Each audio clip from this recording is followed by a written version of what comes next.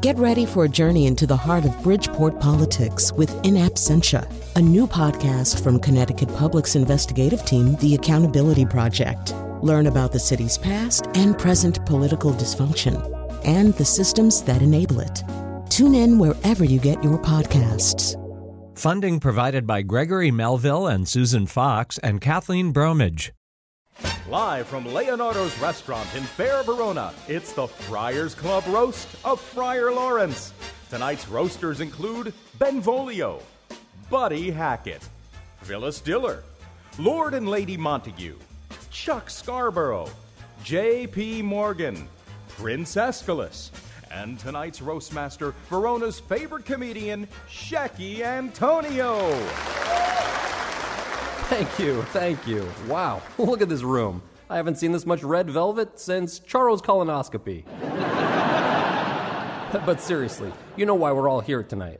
Before the gray-eyed morn smiles on the frowning night, checkering the eastern clouds with streaks of light, we're going to roast our good friend here, Friar Lawrence. Larry, you're so good with plants. Why couldn't you be happy playing with the Venus flytrap like the rest of the monks? We kid because we love you, Larry. You did for marriage counseling what the Titanic did for the cruise industry. Is he laughing? Somebody see if Larry's laughing.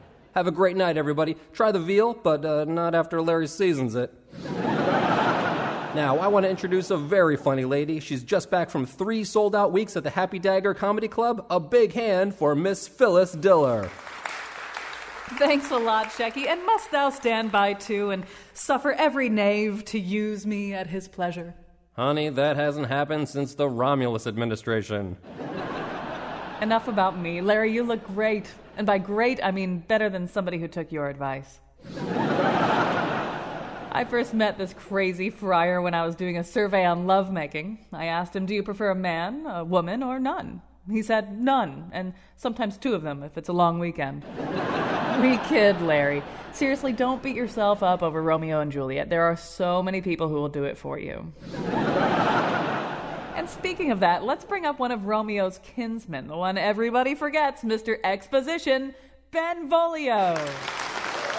I go to see my girlfriend. I say, hey, let's get married. She says, over my dead body. I say, well, Larry can arrange that. I ask Larry, what's going on with my cousin and Juliet? And Larry says, I got some good news and I got some bad news. So I say, what's the good news? And he says, you ain't got to buy no wedding present. Thanks, Benny. Our revels are almost ended. The feckled darkness like a drunkard reels. That either means it's getting late or it's time for Dean Martin's set. Larry, I love you. But before we close, I just want to say, when Romeo asked you if you could marry a Capulet, you said, that dame is poison. How could he know you meant it literally? It's time for another show. And now, the guy who led the couples retreat for Othello and Desdemona, Colin McEnroe. Welcome to our show about Romeo and Juliet. Joining us in studio, we wouldn't do a Shakespeare show without Humphrey Tonkin, professor of English and president emeritus of the University of Hartford. Darko Tresnik is currently directing Romeo and Juliet. He's the artistic director at Hartford Stage, and his production of Romeo and Juliet is currently up and running. Joining us also by phone is Tina Packer, the founding artistic director of Shakespeare and Company in Lenox, Massachusetts, and the author of Women of Will, following the feminine in Shakespeare's plays. We'll also mention a little bit later on what's coming up there in Lenox this summer, a little bit about Merchant of Venice. But today we're mainly talking about Romeo and Juliet. Darko, I'm going to begin with you.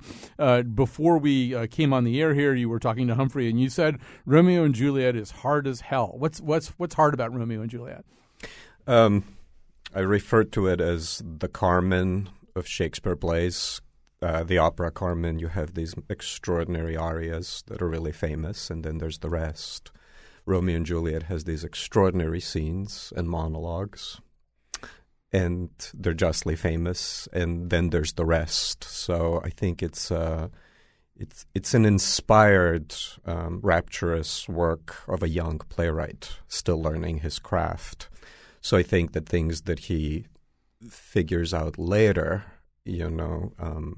in his later tragedies are not necessarily all there. So I think that there are extraordinary scenes, but I'm not staging scenes. I'm doing the whole production, and you have to deal with the totality of the play.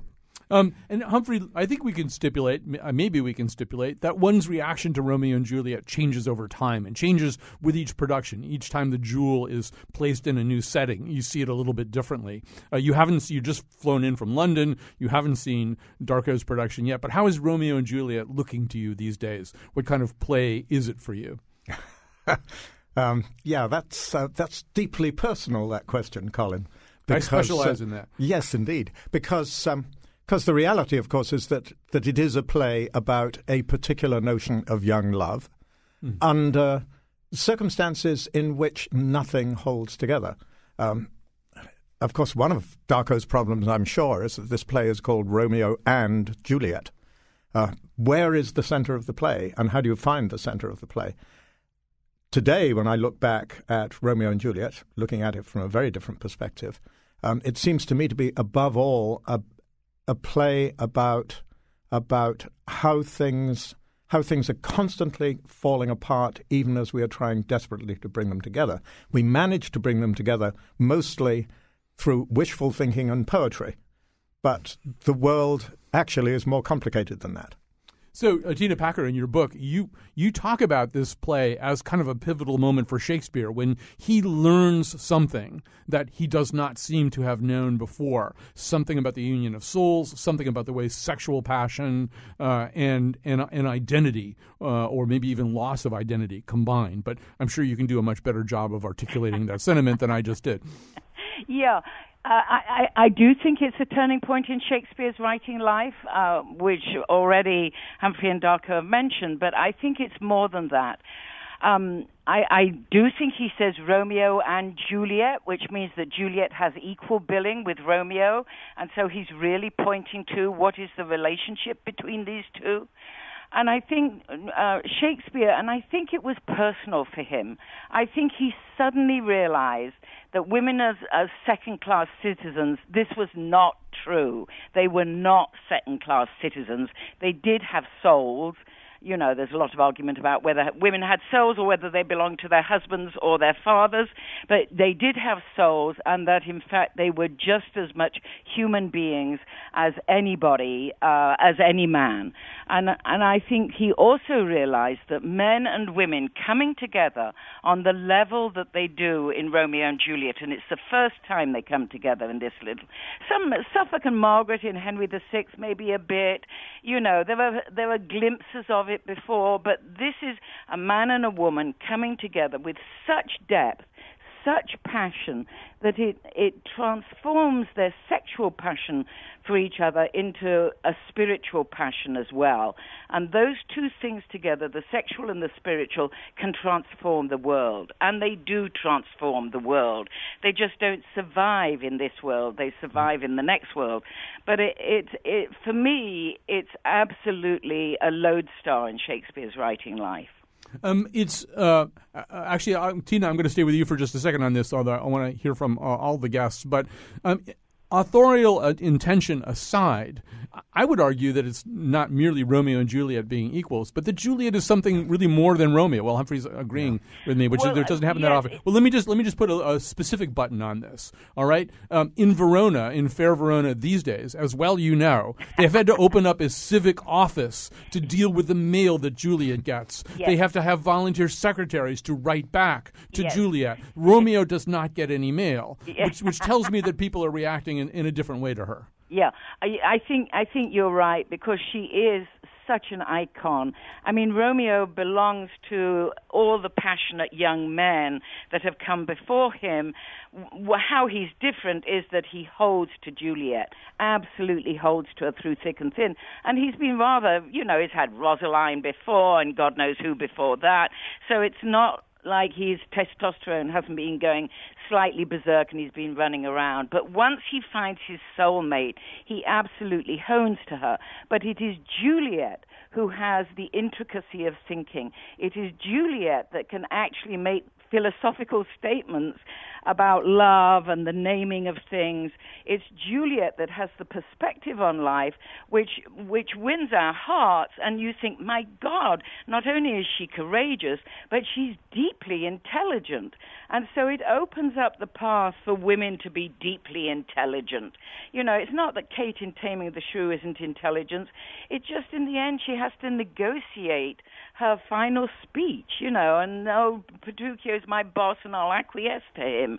And every actor that ever plays it thinks, oh, how can I bury this in some kind of way? But not with Juliet. She goes right into her death in courage and love and a different level of love. So, you know, I write letters to her as well. I think, go girl, you know, if she can do that, I can do that. Well, not exactly that. So, Humphrey Tonkin, we had just this amazing moment where you were nodding in agreement with something I was saying. That's never happened before in 20 years. What was resonating with you? Well, of course, what I was thinking of is, of course, the very end of the play.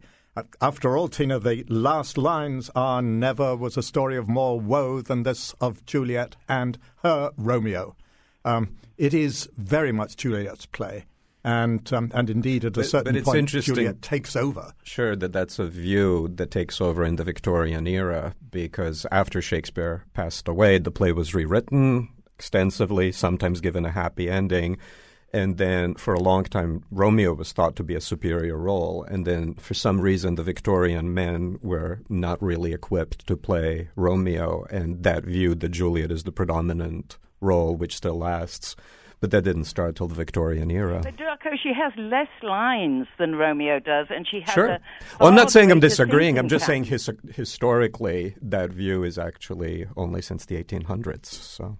Yeah. Well, you know, I mean, one reason I think that people write to Juliet in Verona unto this day is that they feel as though nobody in their own lives understands them, right? Why else would you write to a fictional character who, you know, would have been dead for hundreds of years? Because nobody in your own life understands you. And that's, to me, very much the feeling I have about Juliet, that far more than Romeo, who's got his bro culture, which he can either reject or accept, and he ultimately sort of climbs over the wall and gets away from it. But she has no support. I feel as though the isolation of Juliet is part of this tragedy. I think, for me, the key scene, and it's one of the most magnificent scenes in all of Shakespeare, is after their one night of love. That's all they get, one night of love, and we don't see that. We see the aftermath. But there's a moment he is banished. The mother comes in, and at one point in that scene, she says, "I would the fool were married to her grave." And the father says, "Hang, beg, starve, die in the street." And then the nurse, you know, tells her to marry Paris and perjure her soul. And that scene, you know, he strips away all comfort from her. And because I think he's interested in the extraordinary maturation of this not quite 14-year-old girl.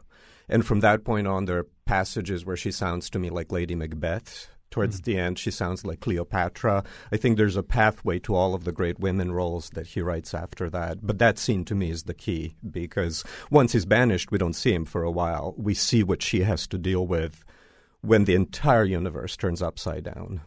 You know, Tina Packer, young men of this particular of our generation, of our time right now, have a particularly vulgar thing that they will say to one another, and I apologize for its coarseness in advance, but they have a little saying, not all young men, thank God, they say bros before hoes, by which they mean that your male friends are more important to you than any woman ever could be. And it seems in your book, you treat of this, I think, very specifically, that one of the things that Romeo ultimately has to do is physically climb over that wall, get away from this group of boys or young men who see things differently from the new choice that he's making. Yeah, and I have to say that's a kind of time-honored sentiment, bros before hoes. You know, and one of the huge things Shakespeare did was start seeing that actually, no, women and men together can do this incredible thing. But it's true, Mercutio, who practically always runs away with the play, you know, is because he's so raunchy, he's so post-traumatic stress, if I can put it like that. He's so it lives violently in his own world, that he's very attractive to young men, and Humphrey's right. He literally has to, or was it you, Colin, who said he literally has to climb over the wall of enlightenment to actually go to Juliet, who is the East and the Sun. So, and the raunchy scenes with the nurse and the boys, all that kind of lower sexuality, if I can call it that, Romeo has to abandon. It's not that he abandons his sexuality, it's just that he puts his spirituality alongside his sexuality, and then their love can be transformative. It can be transformative of the whole society. I know they don't survive, but the idea that they're not going to fight anymore in Verona comes out of that.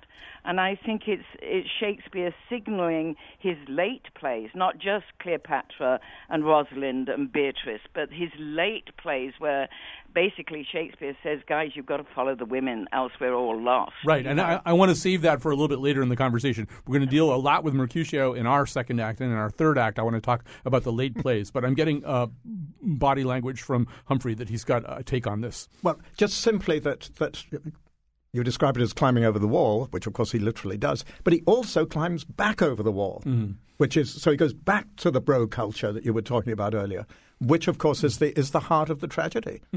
That's the immediate cause of all the disaster that follows. Yeah. Right. That's what I find interesting about the play. I think maybe I'll write a book practical in Shakespeare. Romeo and Juliet have one extended scene together. That's it. It's called that, but they have the beautiful balcony scene, but they're not in physical proximity. There's a barrier between that. Also, by the way, in the 1935 movie, the balcony actually moves up and down. From one take to another. Well, what's interesting is, before that they share a sonnet. Then after the balcony scene, they have a brief wedding scene. And then in the second half, we see the aftermath of their lovemaking, and it's a pretty brief scene. It's like 2 pages. So what's interesting about the play is that, I think any successful production, you have to deal with the fact that she's going to spend more time with the nurse and her family than with Romeo. And he's going to spend so much time with his friends and the friar. So it's essential that all of the roles and all of the relationships are as clear and as passionately carved, and conceptually that one has a really clear take. Darko, that's absolutely true, but what you get in the balcony scene, which indelibly marks itself on the audience, is all her profound thinking. My bounty is as boundless as the sea, my love as deep. The more I give to thee, the more I have, for both are infinite. I mean, that is an enormous thought, and the young actor playing Juliet has to be able to tap into that within herself. What's in a name? A rose by any other word would smell as sweet. That's a profound thought. And if the actor has to come up to the profundity of those thoughts, and then the balcony scene remains indelibly etched on the audience's memory, so that if it is, then it's put in the context of everything that happens afterwards. In other words, the balcony scene is always there, if I can put it like that. All right, I may want to come back to that at some point, but we have to take a little break, bring the house lights up, and we'll be back with our second act after this. Juliet, just like Romeo and Juliet, just like Romeo and Juliet.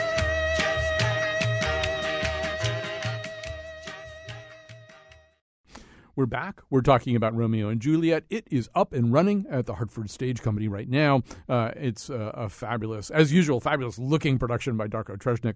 And we'll talk a little bit in this particular segment, too, about some of the specific sort of choices of venue and choices of time that Darko has made. But I want to say some other things as well. Darko's here with us, as is Humphrey Tonkin, our official Shakespeare scholar of the Colin McEnroe Show, professor of English and president emeritus of the University of Hartford. Tina Packer's with us, the founding artistic director of Shakespeare and Company in Lenox, Massachusetts.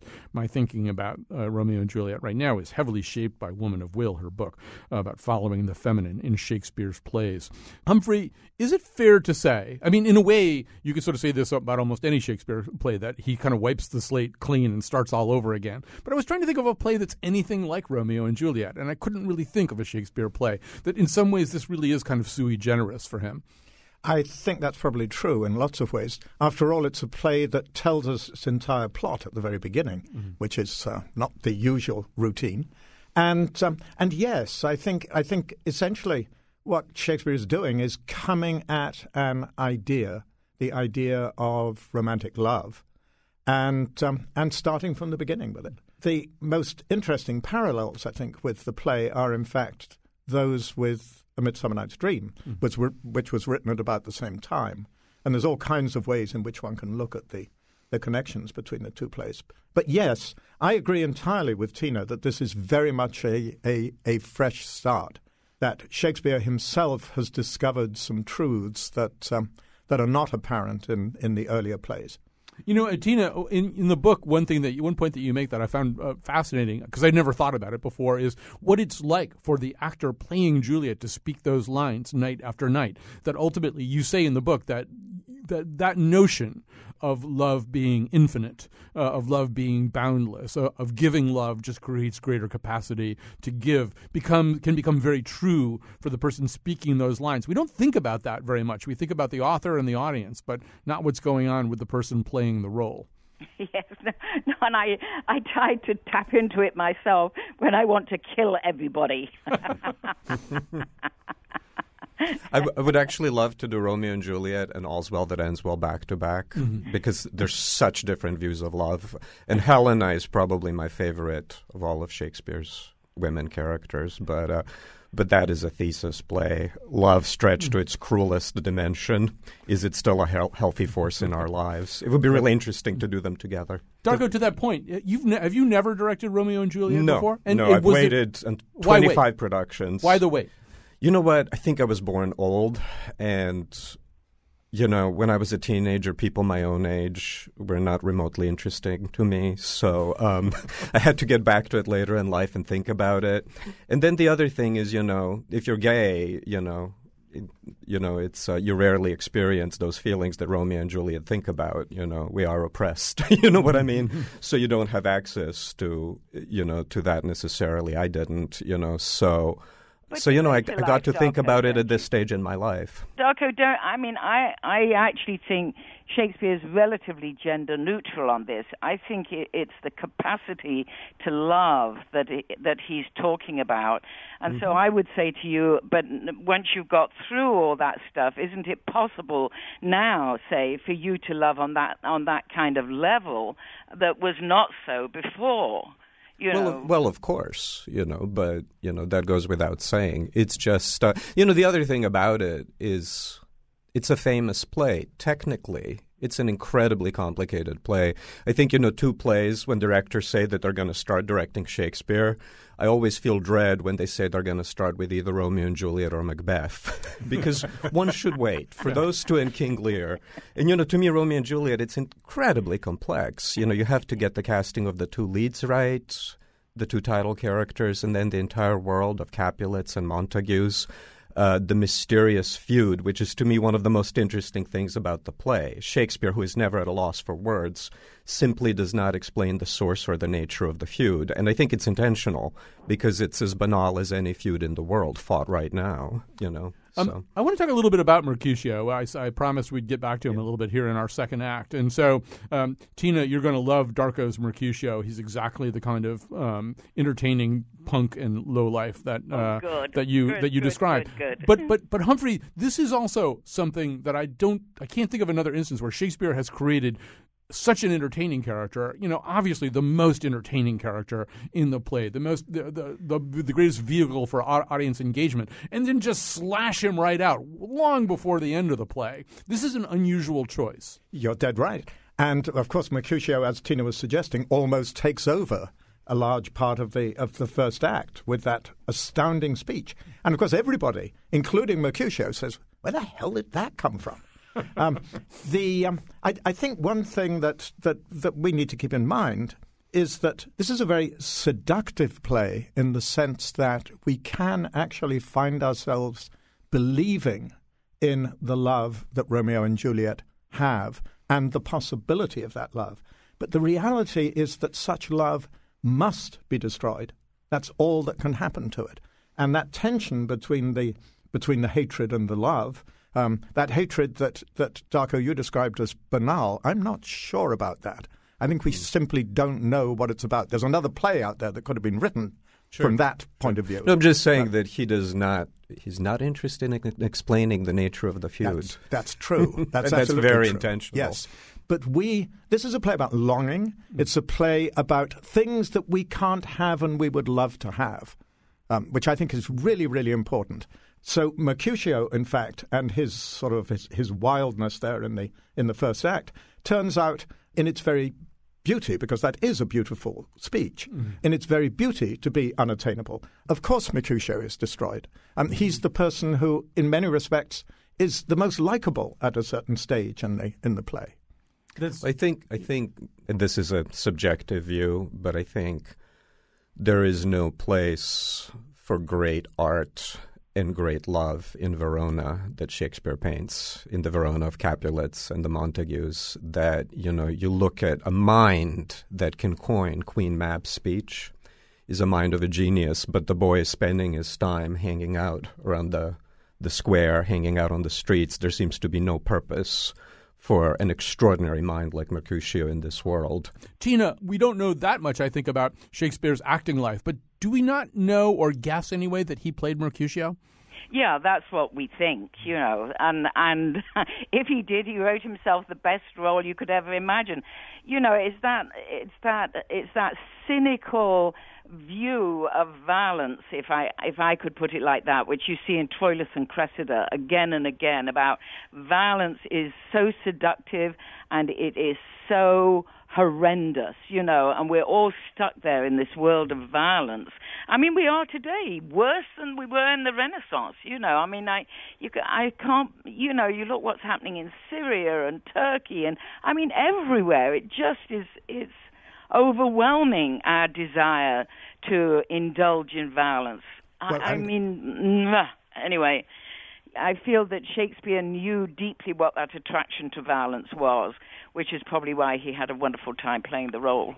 And of course, Tina, the first reference to sex is in that first scene, and it's a violent reference to sex. The Maidenheads, right? Yeah, exactly. Yeah, that's an important moment, the way it's staged in the play. It's an essential moment because a young woman is trying to cross the town square, and in the production, the guys go after her.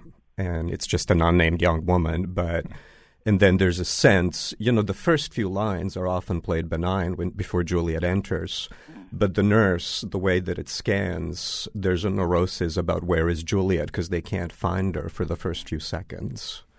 And to me, it's actually a scary moment. Like, where is this child? I think it tells you everything about having a teenage daughter. Yeah. So, and Darko, while we're on this, I want to ask you a little bit about the specifics of this production. You've used references to Italian neorealisms, something I know very little about. And on top of that, Juliet is black. Her father is black. Tell us about those choices. What it is you're doing with the setting. Actually, I'm not going to talk about race because we never talked about it in the casting of it. I just cast the best actors who were available, and people are sort of starting to choose to read into it things. And, people, in the press have wanted to talk with Juliet about being a black Juliet. Nobody has actually asked Chris about playing a white Romeo. And I'm really troubled these days that is still the case because I only cast the actors for excellence, and I want my cast to know, all of them, that they were cast simply because they were the best. Because the notion that white people are cast, because of talent and that other actors are cast because of a directorial concept is profoundly, I don't want my cast to think that. I just cast them because I love them and believe in their technique and talent. So I'm a little bit passionate about that. And we're glad you are. Well, let's talk about 1948-ish in Italy. Sure. There's a lot of gravel on the stage. Sure. You feel as though maybe things aren't in good shape. In addition to text, I will say that, I have a company, and they're all over the world, of wonderful actors after 25 Shakespeare plays that I worked with. And one of the images I saw in my mind is, Lady Capulet, when she says, Tybalt, Tybalt, oh cousin, oh my brother's child, when she grieves over his corpse. It's a thunderbolt of a moment, and it comes out of nowhere because we haven't seen her relationship with Tybalt. And I saw this actress, Celeste Chula, and I instantly knew that I saw her and Anna Magnani in the same breath, and the concept, everything came together based on Italian neorealism. But it started with, the inspiration was Celeste, the actress who plays Lady Capulet. She's a great Lady Capulet. I love her smoking, too. It's like there's so much she subtext. drinks beer and, One of the things that we're looking at here, and this kind of goes back to Humphrey's point, how I want to maybe end this part of our conversation, and then we'll be back for Act 3. Humphrey's point, if I understand you, Humphrey, is that this incredible love has to die, has to be destroyed, because the world is broken. The world's a broken place. Whether we're in Syria or Turkey or Verona or broken Britain or wherever we are, the world won't allow this. Is that what you're saying? Yes, Yeah. yes. At one and the same time, this kind of love offers salvation, but it also offers destruction. Those two things go together.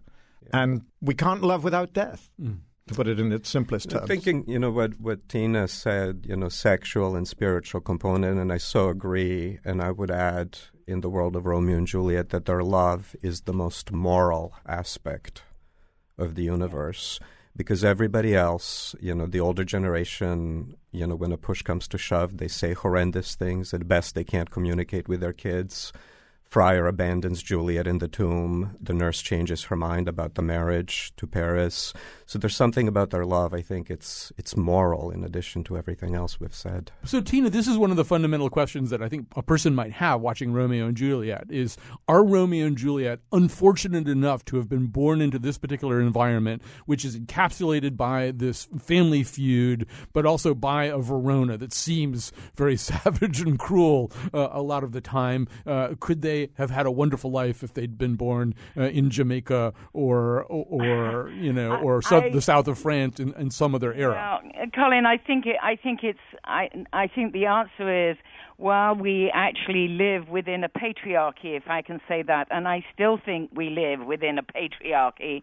It's very difficult, and now there's all kinds of levels and dimensions to the world in which we live on. In other words, that kind of driving desire for dominance now has gone into our selling of arms around the world, our kind of inviting wars, and I think that it's very difficult for any love which is transcendent to exist within that space, because sooner or later the tests put to the lovers are going to be overwhelming in some way, shape, or form.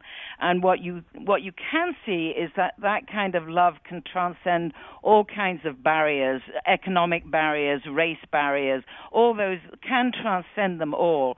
But to sustain it over a period of time and keep on building and growing and renewing it, I think is very, very hard in the world unless you withdraw somewhat from the world. And of course, we can't do that, because if we do that, then the forces which dictate our lives about who's got the money and who hasn't got the money, who's got the power and who hasn't got the power, become so overwhelming. And women still do not have equal power with men. And until they do, it's not going to come right, because our way of thinking, and I include actually every artist I know thinks like this as well. It's to do with equality. It's to do with deep interest in how the other person lives. It's to do with actually communicating through a kind of vibration of love that you can start building an alternative world. So I feel as if what Shakespeare's doing is depicting Verona very clearly as this awful, ravaged, war-torn place in which people are very interested in holding on to their stuff. You know, this is mine, no, that's not mine, so I'm going to try and get some of yours. And while we live in that world, I think love is it's its only antidote, and it's a very difficult thing to hang on to. All right, we're going to take a quick break here. I want to mention that on Sunday, do we know the times for this? That you can have your own Humphrey Tonkin experience with Romeo and Juliet. So you're doing a chalk talk of some kind there? Yeah, one of those after-performance things. After-performance things? Mm. Okay. So that'll be at the Sunday matinee of Romeo and Juliet at Hartford Stage? Yeah. Okay. I'll just quickly say one thing. This is my own little observation about which no one will probably care. But I actually thought it was very interesting that this is set where it's set. I mean, that Darko has made this choice. Mm-hmm. So it's sort of post-war Italy. And there's sort of a sense. There's this movie I saw, I hope I'm describing this movie correctly, a few years ago called Gloria, set in post-Pinochet Chile. And all the way through this movie, there's this kind of undercurrent of what kinds of choices did people make, you know, like in the bad old days? Like, who were you a few years ago? And to me, that's sort of a subtext in the Italian neorealism of your production. It's kind of like everybody's probably a little compromised, probably just to get through the 40s. People did a few things they're not. So that older generation is hardened that way, too. They did some things they're probably not all that proud of. And if there's a locus of hope at all, it would be that younger generation. All right, that's my speech. Yes, and you know what's interesting is that where we take the intermission, it's usually where it's taken, but the prince says mercy but murders, pardoning those that kill. And then later in the second half, the references to watchmen and curfews. So it's almost the sense of anarchy giving way to a police state during the course of the play. Absolutely. And I think, I can't believe that Tina used the expression holding on to the stuff because that came up in the rehearsal all the time. Mm-hmm. I said, these men are trying to hold on to the stuff. Every day we said that. We're going to grab a quick break here, and we'll come back for our third and final act here of our conversation about Romeo and Juliet.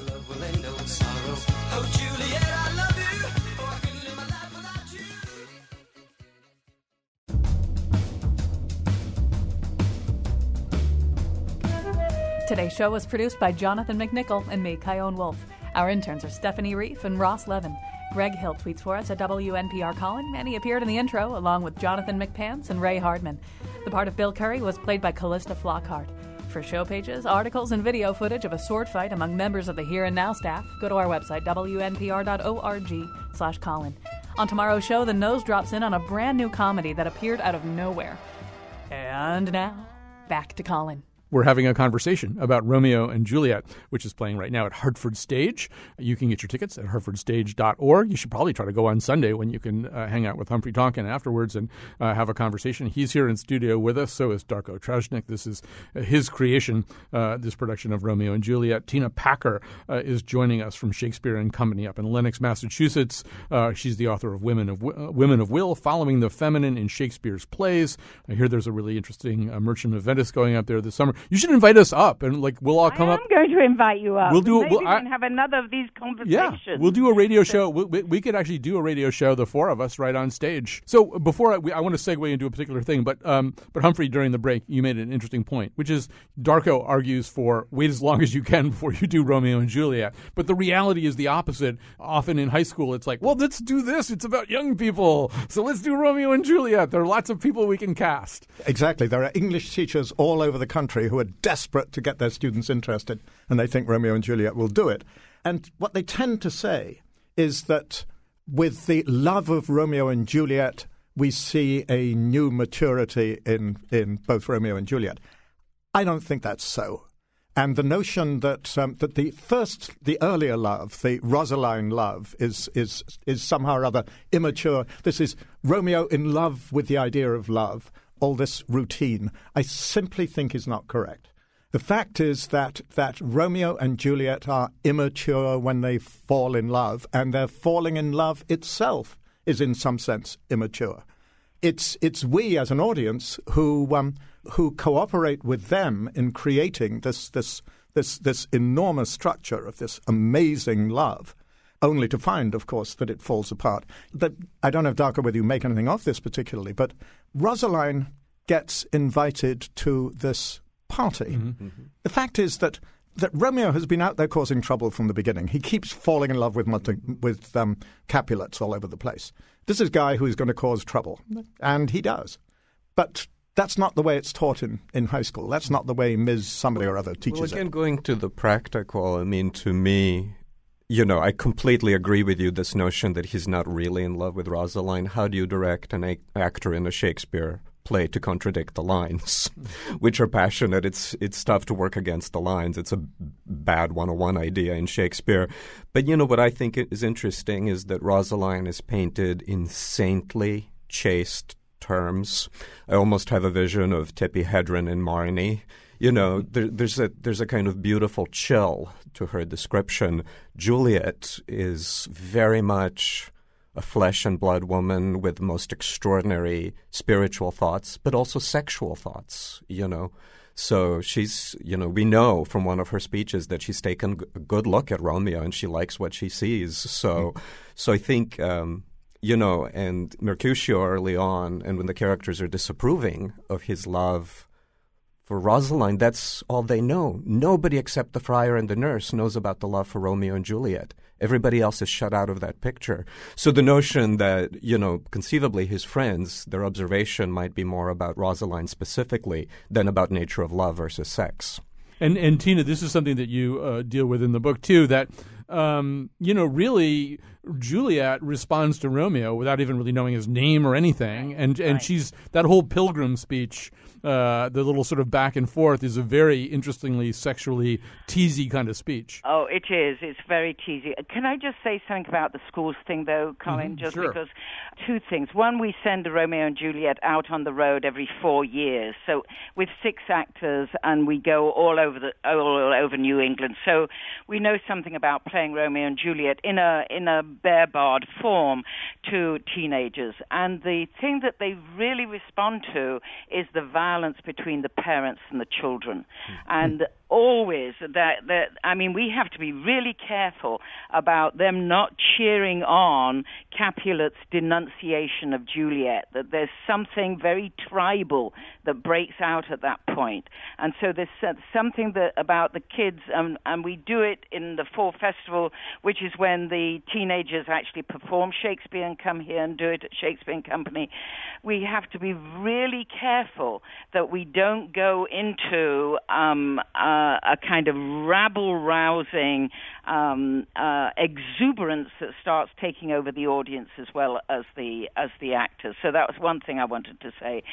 And then I've forgotten what the other thing is, and I'll answer your other question now. All right. So actually, I want to move a little bit also, a tiny bit away from Romeo and Juliet, and just sort of talk about the arc of Shakespeare. Yeah. And so, Humphrey, I'll start with you, Humphrey. At the end of his life, he starts writing plays where women aren't collateral damage, where they are often alive at the end of the play. They often have, whether it's Miranda or Marina in Pericles or all of those women in Winter's Tale, they often have very useful things to do in terms of pricking the pretensions of the men around them. And it's kind of interesting because in his own life, things towards the end aren't working out that great. His will suggests that he and his wife don't really like each other that much. And even he's got sort of Capulet kinds of problems with his daughter Judith, who's married kind of a bounder. And he's very unhappy about that as well. But he seems happy with women as he's writing those last plays. Well, of course, what you're doing here, Colin, is what people are, in my opinion, all too inclined to do, namely... I knew I would get indicted sooner or later here. Namely, reading all kinds of things about Shakespeare's life into the plays, which can get really dangerous towards the end there, I think, especially. But that aside, of course, the final plays, the romances, are about continuity, whereas Romeo and Juliet is very much a play about discontinuity, sadly. I think what happens to Shakespeare as he gets older is that he begins to think about how enduring values can endure, how, in fact, they can get passed from generation to generation. So the late plays are all about generation, and about generation in every sense, by the way, and about continuity. whereas the earlier plays tend not to be in that same way. I'm gonna make sure, Tina, that you get the last word on this because I know you've got a lot to say about it. I'm bouncing up and down here. All right. But let me just go to Darko first on this. So, because I think the first Shakespeare play you directed in Hartford was The Tempest. And so Miranda, I think it's also about skill set, too. Miranda has a skill set that allows her to thrive in certain situations where maybe Juliet wouldn't have done so well. That there are ways in which some of these women in the later plays are adept. Sure. And, I haven't really related Miranda and Juliet. I haven't made that leap yet. But what I will say is, that I've directed The Winter's Tale 4 times. Mm-hmm. And to me, in a sense, it's the most revisionist view of gender in all of Shakespeare because Hermione, Paulina, and Perdita, who I think is one of the most extraordinary women in Shakespeare. They're strong, rational. The men are erratic, emotional. It's a very interesting play. I love, I love The Winter's Tale, and and the other one that I've directed recently is Coriolanus, and Volumnia, I think, is an extraordinary. So I'm attracted to all of those plays because of great women's roles. Yeah. And I wish, and we were talking about this before the show started, but, it seems sometimes in American theater, if you're male and an actor of certain repute, you get old, you get everybody's mounting productions of Lear. And Right. what happens for actresses when they get older? Why aren't theaters mounting more productions? Women of will, Darko, yes, I know. Women of will. I know that that's and I know that that's why a friend of mine, Kate Forbes, she's putting together all the Margaret plays, and it's essential. But Volumnia is certainly a woman of will. Some of her impulses are a little bit strange, though. Anyway, that's a show for another day. So, so Tina Packer, you are bouncing up and down there, no doubt. This is so much the meat of your book. So, yes. So make what you will of what we've said so far. Well, I have to say that I think Shakespeare, I totally agree with what Darko was just talking about, but Shakespeare goes on a real journey with his women. So after the Juliet, and Midsummer Night's Dream in a comic fashion, after that, the women become more and more the truth tellers in the plays. So your Desdemona or your Ophelia, they're struggling to tell the truth all the time. And what happens to them when they tell the truth and they stay in their frocks, in other words, they stay in the social political structure, they actually are killed for telling the truth. Amelia tells the truth that she gave the hanky to her husband Iago, and the next thing that happens to her is she's killed. If they disguise themselves as men, if they live underground, they not only can have their voices, but all their sanity can come forward and they can organize everybody. And you would think out of that then Shakespeare would say, okay, we'll jump to the late plays now because that's where women's wisdom comes forth, but he doesn't. He starts doing with Volumnia and Lady Macbeth and the two oldest daughters in Lear, he starts giving them men's attributes, if I can put it like that. They want the top job. They want to dominate other people. And what happens to the society when they do that is fascism. It just falls apart. We just get unending violence. And so I think by going on that journey with giving women men's voices, I'm saying this very crudely now, but by giving Volumnia the dominant voice in Coriolanus, what we see is you get Rome is going to be burnt to the ground in the end. It's self-slaughter.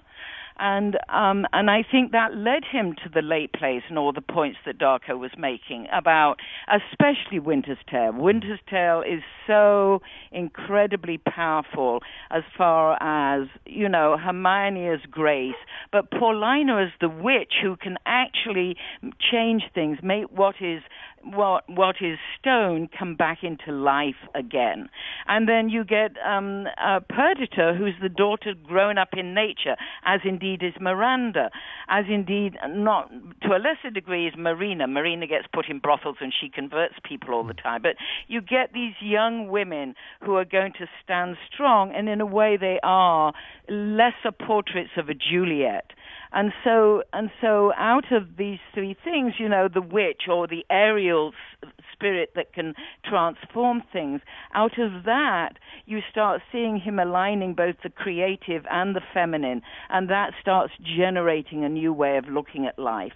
And I do think that that's where Shakespeare came out in the end, is that we have to find a new way of generating, and it's up to the artists and it's up to the women to do it. So, I feel as if he deeply understood women, and it began really with Juliet. Maybe Margaret, through all the war plays, he developed with Margaret, but it's Juliet as his big, standalone. This woman I inhabit, and I can see all the things that she can be. All right, we're gonna have to stop it there with Tina Packer and with Humphrey Tonkin and with Darko Trejnik. To be continued. So Tina has invited us to come up in July. Please do. I would be so thrilled. And we'll all have a big conversation about the Merchant of Venice and all kinds of other things as well. This has been a lot of fun. Humphrey Tonkin, by the way, will be at Hartford Stage on Sunday. So go to the matinee and then have a chat with Humphrey. Darko Trejnik will be around Hartford Stage a lot as he directs Romeo and Juliet. And we say Tina Packer. Her book is Women of Will, Following the Feminine in Shakespeare's Plays. Thanks to Jonathan McNichol and to Kyone Wolfe. And we'll be back with the nose tomorrow. Torches how to burn real bright. Hanging like a jewel upon the cheek of night.